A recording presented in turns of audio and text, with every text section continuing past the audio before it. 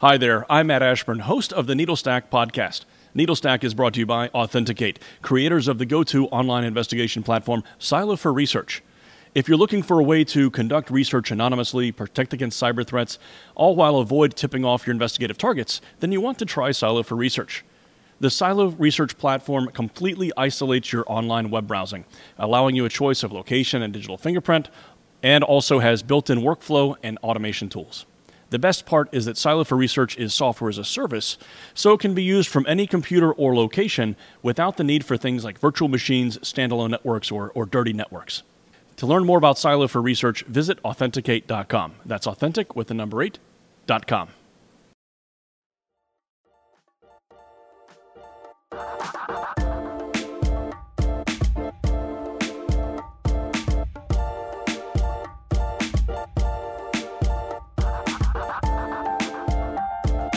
Welcome to Needlestack, the podcast for professional online research. I'm Aubrey, a producer on the show. And I'm Shannon Reagan, fellow producer on Needlestack.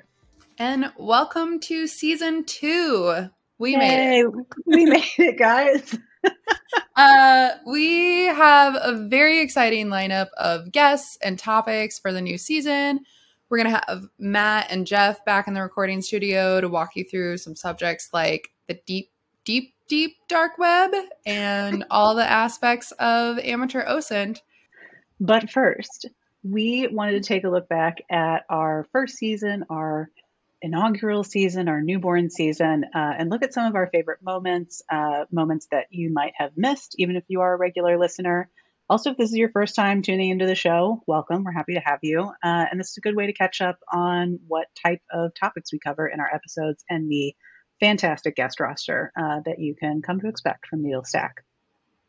So without further ado, this is the best of our inaugural season of Needlestack. So thinking back to all the great guests we had on the first season, what kind of moments stand out to you, Shannon? So many. What a charming year. I think obviously the biggest one that we were downright shocked to have on our show, and that he was just so easy to work with and a delight to talk to, was the host of Darknet Diaries, Jack Rhysider. Very, very interesting guy. Obviously, he is obsessed with the Darknet and the stories that come out of it. His episode was some of those stories and a lot about his just process of kind of reaching out to people on the Darknet, either that live there and breathe there, or the people that are using it as a resource, as some of our listeners might be. So yeah, Jack was a fascinating guest. I think my favorite moment and most memorable moment from his episode was him telling a story of what people will do for a free burrito. So yeah, I think we have the clip of that, and that's all the setup I'm going to do. I won't spoil the free burrito. I always think it's interesting that people go through a lot of steps just to get like a free burrito or free pizza, right? So there's like all these accounts for sale and stuff. You can get a Netflix account, you can get a Chipotle account, you can get a Hilton Honors account and say, yeah, I'll buy that from you for a couple bucks. And then that's tied to somebody's actual Chipotle account, right? So you pop it into your phone and now you can order a burrito and get it sent to you or whatever. And this is always interesting to me, just to see these little things that people are going for out there. But I mean, that can scale up, right? You can get that Hilton's Honors account and try to get a free stay at a Hilton because you're using someone else's account to get into that room and stuff. But that's getting more risky now, and that's surprising me too. Like, you would actually go and stay in a like, it's one thing getting a burrito delivered to your neighbor's house and then going and standing there waiting and say, yeah, thanks for bringing it. But it's another thing actually going to use, a fake fraudulent hotel account and actually stay there the night. That's just causing something bad. Something bad's going to happen from that. Yeah, so this is fascinating to me too, because I think it's something I wouldn't have realized and relates to something that Jack says earlier in that episode, which is you'd be surprised how many hackers are just like bored middle schoolers. Oh yeah, for sure. Yeah, and that it could actually be a gift to researchers of like all of the other stupid things that they're willing to do on the internet that, people might, this is talking about stolen credentials, but that, sometimes even criminal masterminds take the path of least resistance. They reuse usernames, they reuse email addresses and other like identifying details across different platforms. And so if you start to recognize those things, it can aid, future investigations or kind of crack the case and give you better pivot points. And criminal activity aside, I'm always like, what is the over under on this? Like, how much did you pay for the stolen account for an $8 burrito that's working out? Actually, to be fair, I think it might be $8 for like 100 or something. It can be really cheap on the dark web. Yeah, they're breaking even at least on the burrito, and especially on the hotel stay. I forgot that was the crux of the what people will do. And oh my God, like I would be, it would be a sleepless night in a stolen hotel room. I would think the authorities are on the other side of the door at all times. So yeah, obviously Jack has just a ton of great stories. It was fun to chat with him. And you should obviously check out his show if you have not listened to Darknet Diaries already. Absolutely. So that's my first one of many. What was one of your memorable moments? I think one of my favorite moments from last season is when Rob Fuller, who's a director of Red Teams and CTI, started talking about how much he hates security awareness training. Yes. First, let's just go ahead and play that clip. Ooh, you were getting me very close to a soapbox. I don't know if you want to be on. Step on up, Rob. I don't believe in security awareness training. I think that it is not their job to be a security professional. It's like they're a forklift driver. They're a finance person. They're an HR representative. I don't believe that users should know what a phishing email looks like. I don't.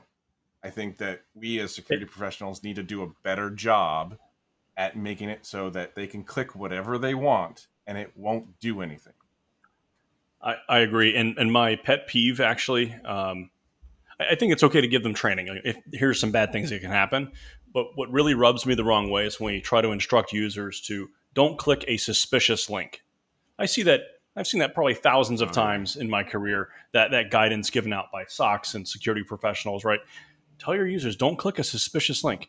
What the heck do they know? What looks suspicious? If it was suspicious, they probably wouldn't click it anyway. Right. So it's really unhelpful advice that many times professionals give folks. Agreed. And as the non-practitioner here, I'll echo that it's not often super helpful to me. And that's also really that urge to click.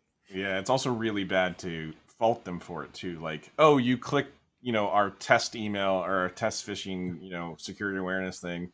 Now you have to go through 4 hours of, and you know what they're going to do with that, right? Like everyone on the planet, I think HR is the only people who actually go through their own training, and maybe not even then, but everyone's going to click next. Like us as a red team at a previous company, we found that you could just do a / certificate at the end of, or for our corporate training, and it would just finish the training for you. Like, that's great. No one does corporate training in the way that it's intended. So why do we expect, the security awareness one to be different? I love this moment because I think it's not every day that someone that's high up in security agrees with the users. Yeah. Is this really benefiting us / anyone? It's a good point to bring up, obviously. It's a good point to bring up. Rob was on as talking about building a good team and a good structure for researchers that look into threat intelligence, how to get them to do their best job, and just other things that SOCs and threat intelligence teams get distracted by. I think, there's a silver bullet or there's this perception of the silver bullet. It's like, if only the user could be perfect, which is never going to happen, which is why, we have security training, that it's a good idea and the spirit of it is good, but oh my God, it just goes off the rails and, with minimal returns so many times. Yeah. And his kind of whole argument is just have better security. That's true. Yeah. Don't leave it up to chance. Don't leave it up to decision and behavior. Just make it foolproof in any way that you can. So I'm triggered on my next clip because I use the word silver bullet, and which reminds me of the Brecht Castell episode. So Brecht is a investigative journalist, I believe in Belgium, and also an OSINT researcher. So he was on as part of our fact-checking sprint that talked to a lot of journalists and people countering disinformation and performing fact checks and using OSINT to do that. He was on to talk about the intersection of journalism and OSINT. And we always ask for tips and tricks. We ask for advice and words of wisdom. And he was saying that, essentially there is no silver bullet. There is no, great tool all of the time other than the researcher's persistence and creativity. And I thought that was just really great advice. Not to say that there aren't good tools out there, but you will need to use any number of them and any combination of them for, whatever your task at hand is. You'll just need to keep digging. And if you get stuck, you need to get creative in how to unstick yourself. So let's let Brecht say that. What are some of the tips or techniques that you want to leave with the audience today? Well, mostly people are asking for like specific new tools. Well, I'm going to disappoint you. I will not give you one of the latest tools. If you want to stay up to date, I would recommend the newsletter Week in OSINT. I think it's a great weekly update of the newest kid on the block. For me, OSINT is all about creativity and persistence. And creativity, I mean combining a lot of sources, combining a lot of techniques, looking for new ways to find something. For example, now I'm fact-checking a video of Chinese troops entering Ukraine. That's the claim they make. And we see Chinese vehicles. If I can prove that this video was recorded somewhere else in Russia, close to Vladivostok, that's good proof. If it's not possible, I can also look for another way to prove it. For example, if I find the number plates of these vehicles and I find other videos and I can geolocate these videos. So that's, for example, a creative way of thinking, how can I fact check this? Another thing is persistence. Sometimes people are like, how can you find this? It's impossible. Well, yeah, it took me a few days, like it's hard work sometimes. If I cannot sleep, I get up and I search a few hours, and sometimes then I find the location of a video or a picture. So persistence and creativity are key, and you just learn it by doing it, like just start and you get better at it day by day. I think I'll be a better OSINT investigator in 1 year from now than I'm today. That's for sure. I love this moment because I think that, like in anything else in research, anybody who's trying to tell you an easy, quick solution, it's usually not going to work. Right. Yeah, there are no shortcuts in research, especially. That I think one of the the really fun, quite frankly, thing to talk about with all of these people performing fact checks and countering disinformation and misinformation is that so much of how something is presented is, the context around it is what gets manipulated or what gets co-opted for, the poster's benefit. A video or an image might be, the video itself isn't doctored, but the context in which it's posted is now serving a different purpose than, from what it was originally captured for. So I thought that was really interesting to just kind of, put on your creative hat, think about the mindset of, why someone would post this. What are their motivations, kind of looking into the profile as much as the content itself, and really just digging around and getting creative. Like all of the fact checkers on that sprint were of that spirit, and just had lots of good tips, I think, for researchers, but also just as responsible, like citizens of the internet. So I love talking to all of them. Yeah, that was a great series. Before we move on, I also just wanted to say Brecht has some great Twitter game, period, but also some great like OSINT tips, and really walks you through threads on Twitter of how he performs fact checks or different types of OSINT research in just like a really nice play-by-play fashion. So if you're looking for some how-tos or for instances, go check those out. He's just a great guy to follow. So yeah, so he's at Breck Castell on Twitter. Check it out. One of my other favorite guests this season, who I think I could just listen to talk forever. Pleasing voice. What a fascinating person was the author and investigative journalist Eileen Ormsby, who joined us for our dark web series. And one of the best moments, I think, from her episode, the whole thing is great, was when she talked about why she just was pretty sure that she could call the bluff of a hitman. Yeah, reasonably confident. I would have to be absolutely, but she's a gutsy lady for sure, and does some really fascinating research on the dark web and very up close and personal research on the dark web with the actors there. Yes, absolutely. And in this clip, she'll tell you why, when you think about it, just a service for hitmen doesn't really make sense. Critical thinking skills apply. So here's that clip.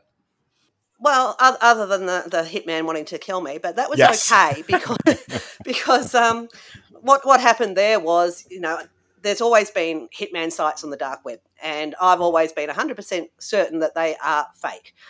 And there's a very basic reason for this. The only things that it's really viable to sell on the dark web are things that are easily transferable and things that have repeat custom. So hiring a hitman is not an easily transferable thing. It is a personal service. Someone has to go out and carry out the murder. And not only that, you're more likely than not only to want one hit. There's not many people that want hit after hit after hit. So it's not a repeat service thing. So once you've paid a hitman in cryptocurrency who you don't know who this person is or where they are, what possible incentive do they have to carry out the hit? There is no incentive to do that. You're not going to come back and be a repeat customer like the drug buyers, And so I was 100% certain that they were all fake. What a woman! What a story! And I think Eileen has been interviewed in lots of articles. She's written a ton of books. I think in another article that she was saying that she actually was going to meet up with this person that is Base Mafia, and they were like, "Yeah, no, I'm full of shit," basically. And then she continued to discuss with him why he was doing what he was doing, and yeah, such the investigative spirit. It's like, well, keep pressing, keep finding out more. It's great. And oddly, in a way, these purported hitmen committing fraud toward these people who want to kill their wives or whatever it is they're after. Yeah. Taking all their money is kind of in a way preventing them from doing it. It's weirdly. It's an odd public service. It's an odd way to help your fellow womankind. So I was listening recently to another episode with Michael James from OSINT Curious, and he was talking about this need on the dark web, especially on dark web marketplaces, where people are actually buying things and giving up money. Nobody trusts anybody there. So you have to kind of tout your the quality of your service, your customer service, that you'll have reviews, and it's just this bizarro upside down Yelp of the world. But again, there's that's all the more means that you can get information because these shops kind of have to be established. There's a lot more information around them if they are heavily used. So it's kind of you don't want them to be heavily used, but there is more information for researchers to find out more. So what else do you have on your list of clips from last year? On my list of faves, Needlestack favorites, friend of the show, AJ Nash. AJ was also on as part of our SOC CTI series of episodes, where we did just keep coming back to the people, how do you make a conducive environment for researchers to do well. So a lot of it focused on, how to build the right team, how to hire for roles, how to create the hierarchy, of that team within the organization. AJ has a lot of thoughts on this and has written articles on kind of reorganizing the reporting strategy and executive alignment of all of this. It's very interesting, and I think he has a lot of good reasoning behind it. So in this clip, I just wanted to play the gist of some of that. I think he breaks down really well from the individual level and then kind of getting into the team and process level of how to build a good intelligence organization. This is for threat intelligence, but I think just applies more broadly as well.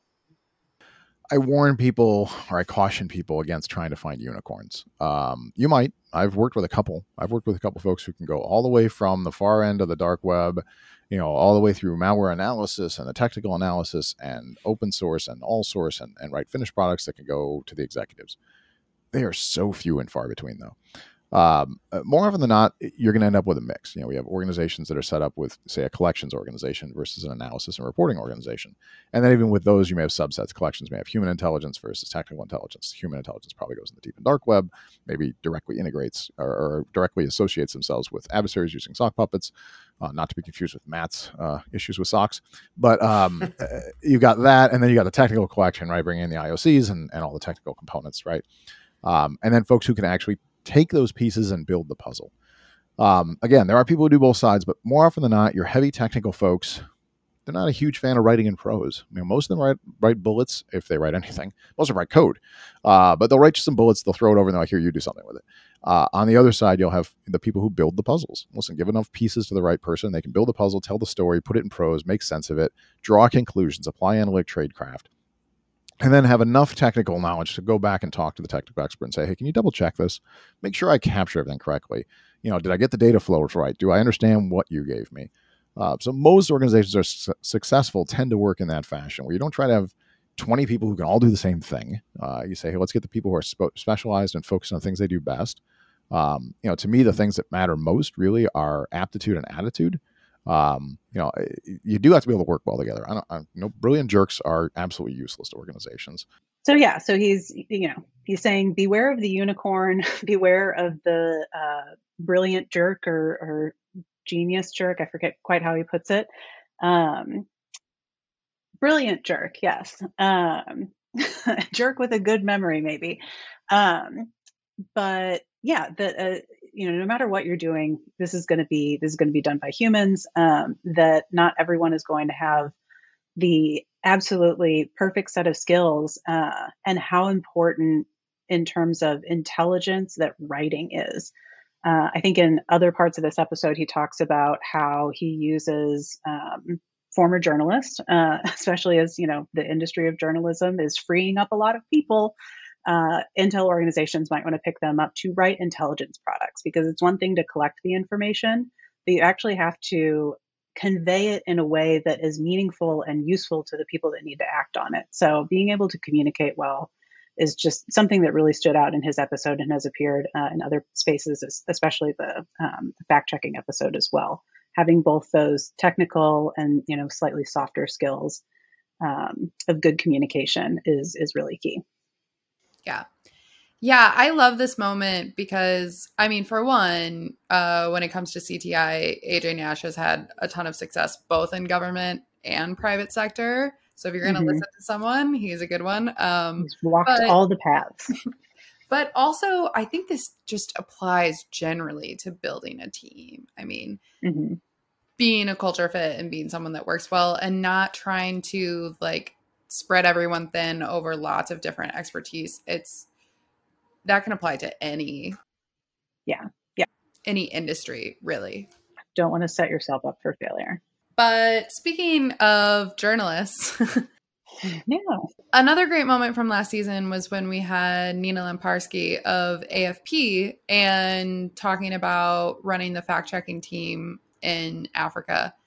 And we asked her kind of how traditional journalists and some of these amateur OSINT researchers interact, which is something I think fascinating to me in particular because I came from journalism. But I was surprised by her response that it was more positive actually than I was expecting. And she was like, yeah I appreciate these accounts. Yeah, I think there's like at a surface level, it feels like, shots fired or like that there's some toe stepping going on.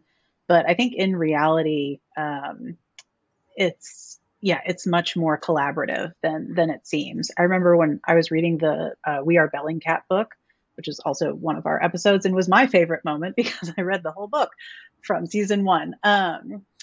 But Elliot Higgins was saying that, it's really negligent of journalists to ignore OSINT and the people doing this work and that specialize in it. And that you don't necessarily have to be good at both. You don't have to be a good journalist and a good OSINTer. There are people that are good at one or the other and they can work together. And that's the reality of it. So I think all of the kind of the op-ed, comments on it seem a little more harsh than things really are on the ground. Absolutely. So let's go ahead and play that clip. And one of the major world topics right now, obviously, is the conflict in Ukraine. And we've seen a marked increase in the attention given to amateur sleuths and researchers out there on the internet. Lots of really incredible information that we really haven't had that level of visibility before in a conflict like this. So it's pretty interesting to see. I'm wondering, as a journalist, what's your relationship or view of these amateur or independent researchers? Is there a place for them in your work? Or is there a different view on that? No, I think there's definitely a place for them. As you point out, I think a lot of amateur researchers, especially for the Ukraine conflict, for example, they are military hardware experts. They take an interest in it. Some of them are ex-army. Others have an intelligence background. I mean, I work with that in the same way that I work with any source. I never take just one source for granted. I would not run anything that, unless it's an AFP correspondent. I think generally speaking, we definitely look at more than 2 or 3 sources. But yeah, I guess the better ones end up having quite a good reputation. I certainly follow OSINT experts online. We had a lot of Ukraine disinformation in Africa. There's a very strong, in some countries, a very strong anti-NATO sentiment. So they take a strong, and then pro-Putin sentiment as well. So we saw an astonishing amount of disinformation. Some of that definitely involved like images of weaponry and so on. And so then you have to kind of go and look. You do look at what amateur researchers do. But as I said, I think it's just kind of, you have to just follow your gut and make sure that, like, as I always say, don't trust anyone. But if you have like 2 or 3 sources and they all kind of match up, and you kind of can cross-reference it with your own reporters on the ground, then there's a pretty good chance. And with other experts, like renowned experts, and there's a pretty good chance that it's true. So yeah, so it's all part of a bigger ecosystem. I wouldn't just rely on one person, but I definitely think there's it's great to have them for sure. Yeah, I like this too because, I mean, she's a journalist. You have to fact check things. She specifically works in fact checking. So she's like, I'm not just going to take at Joe Schmo OSINT account without a grain of salt. But what I think it's helpful for is tips, especially when some of the more traditional accounts or, well-regarded places like Bellingcat, they can't cover everything. So you might have a bandwidth issue where only this random OSINTer on Twitter has time to look into these images. But if you can back that up with either your own research or a few other sources, then it's a great place to get tips for journalists who are also, sort of time strapped often. Yeah. Yeah. So much of the work is corroboration that, that we keep coming back to this theme over and over and over again with all of our guests, that information is not intelligence. It's not just getting a bit of information. It's not just getting a lot of information. It's analyzing that in connection with each other. Do these things fit together? Does something stand out as the oddball? But that it's not really that intelligence product until you can, piece it together in a meaningful way. Before we wrap up, do you have one more moment you want to highlight from last season? I have 10 more, Aubrey. No, I have one more. I can stick to one more. But it is kind of like, I think these were 2 different moments in the episode, but I think they go nicely together. So with the magic of editing, I'll share. So this is from our episode with Michael James, who we came to through the OSINT Curious Project, which is a fabulous resource with a podcast of its own and a huge website they have like these 10-minute tip videos. They have, blogs and trainings and just lots and lots and lots of good information for anybody who is OSINT curious or who is OSINT bona fide and OSINT professional. Michael is obviously a super knowledgeable researcher, but he says that he even goes back to their 10-minute tips from time to time, just because you're not doing the same type of research every day. And so I think that also goes to the crux of his advice in this clip that I want to play, is that it's important to forget about silver bullets, forget about, magic tools. Any tool could be right for the right mission. So keep the mission in mind, not the tool. Don't get distracted by the technology, and remember your trade craft. So here's the clip from Michael. We really want to go through and open it up to more than just the traditional norms as well, right? Like everyone knows Google. If you have a problem, you Google it, and that's fantastic. But a lot of stuff that you're leaving on the table by not checking Bing, by not checking Yandex, by not checking other geo-specific search engines or social media search engines that are specific to a country or a region. There's a lot of in-depth information you can get from that. And so we're there to go through and expand upon that. And then also maybe knock down some of the other things that are just information gathering versus actual intelligence. The thing with open source intelligence is that you gather the information, which is a large part of it, but you actually have to go through and consider and consult that information and make sure that it's actually tangible and it's answering a question for whatever your stakeholder, your client, or your mission set actually is. So it's very important to go through and lead with why is it important as opposed to what tool can I use? Because that's not OSINT. Yeah. But yeah, absolutely. That's very true. And something I've said many times on this podcast and in real life as well. Huge difference between information and intelligence, or data and intelligence, right? You have to apply that analytic rigor to get from information and data to a finished Intel project. So. And here's the second clip.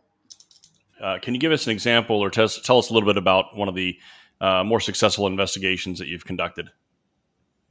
Sure, I think so. We have a lot of scrapers in regards to paste bin type sites and things like that, however, where people are constantly advertising. One of the ones that we went to and we were launching investigations for the National Childhood Protection Task Force was trafficking. There were a lot of ads out there for human trafficking, and some of them are bogus, and that's the reason why you look at them, right? You want to go through and vet for legitimacy in regards to other links you can go through and provide and make sure that if there is something to be found, that it's found and then disseminated to law enforcement or the appropriate legal organization, right? So when we start scraping these kind of platforms and they start leaving identifying markers like WhatsApp numbers, Proton accounts for email, usernames where they post on several different sites or even the different paste bins, we're able to go through and take that information and enumerate that in regards to anything you would do with classic OSINT trade work. Right. So username analysis, pivoting from social media site to social media site, backtracking in regards to historical views from the Wayback Machine. The thing about dark web and deep web analysis is that it seems very abrupt and scary. But the thing that you have to understand, this is with any technology, as long as you're focused on your core tenets, as long as you know what your tradecraft is and you had to pivot from one piece of information into another, that's all you're really doing. And the technology is just a means of delivery, right? So as long as you stick to your standard tradecraft and you're able to go through and take a username and run it through What's My Name app that Micah Hoffman developed a long time ago. If you take an email address and you're able to go through and put it through Ipitos tool, and you're able to go through and find out other platforms that's been registered or the services that maybe they registered for that stuff, that's all going to go through and get you that much further into defining what verified information you can get. In that case that we were talking about with the trafficking, we were able to go through and link it to a LinkedIn profile that was actually selling themselves as immigration services when it really was a human trafficking situation, and they were maliciously advertising to people to go through and get out of these war-torn countries and bad situations, and then literally enslaving them in regards to debt that they didn't know they were doing, all while having this shiny front on LinkedIn to go through and advertise and get endorsements from people and really kind of make it a very bad situation for these people. So yeah, there were a couple instances in the show where Michael, walks through the types of investigation, and he does get into, these are the tools that I used for this one. This is how I was able to pivot off of different information, but that really not, coming at it from a tool first mindset, I think is what he was really trying to get at. There was another clip from that show. I could have pulled 10 clips from Michael's, to be fair. That, he talks about, after he's going through one of these like case studies of his investigation, that, there's all these, different tools and different steps in the process. And then we uncovered this information, which led us to this, that, and the other. That he mentions it's not a smoking gun all the time, but the more that you can layer in these artifacts, the better. And that the more you start to specialize in a certain like type of research, investigating certain types of, adversaries or groups, or for different industries or, types of threats, et cetera, you as a researcher will gain historical knowledge, and you'll become more efficient and more savvy in terms of, I've seen that type of information before, or literally I've seen that username before. And you'll be able to kind of move through your investigations better and at a faster pace. Yeah. That whole episode was just like chock full of great advice. He's such a knowledgeable guy and was like spouting off great information at this like Gilmore Girls rate that had me scrambling to take notes. Yes. Oh my God. Yeah. But I love in that first clip, he gets into, it feels like everyone uses Google, but if you look at the statistics, even like 9% or whatever it is of Bing users, of overall internet users, if that's like 4.5 billion, whatever the latest number is, that's not chump change. 9% of 4.5 billion is a lot of people. And so I've taken classes on that just as far as like SEO, but from a researcher perspective as well, you should not discount other search engines. Yeah. Don't hate on Bing. or Yahoo, I guess. But he also gets into a little bit of trafficking and researching those really hard subjects, which actually leads me to our final clip from a great episode we did with Welton Chang, who founded an AI that tracks hate speech on alternative social media sites. And, Welton talks about he's someone with, he'll get into in this clip, but a military background, he's not adverse to hard subjects, but even so, it can really get to you. And so if we have anybody in the audience, especially, investigating CSAM, things like that, this is a great piece of advice from Welton. Self-care. You should be cognizant of your own mental state as you wade through some of this content, especially the more toxic stuff that's out there. And if any of your audience deals with things like child sexual abuse material, things that are happening on the dark web, it can be greatly affecting over time. And I'm a father of two. I've unfortunately had the experience of having gone overseas twice when I was in the Army and at DIA. I did 2 tours in Iraq. And I consider myself to be a fairly mentally strong person, but even some of the content that we continue to observe, it can be affecting emotionally. So just having an understanding of where your own mental state is at is super important. And then I think, whether or not I can sleep well at night, a big part of that is just for your audience to know that the techniques that they apply to some of their work can be turned back onto them. As we've gotten more popular as a company and as we've gotten more public about our activities, we've seen, threats come our way. And so we've taken countermeasures to eliminate our own data from places like data brokerages, and try to maintain a firewall between some of the company activities and our own personal lives, right? And always great advice, for investigators, especially if you're like really heads down, whether that's CSAM or, the war in Ukraine, if you're really flooded with terrible imagery and subject matter, always take a minute. Yeah.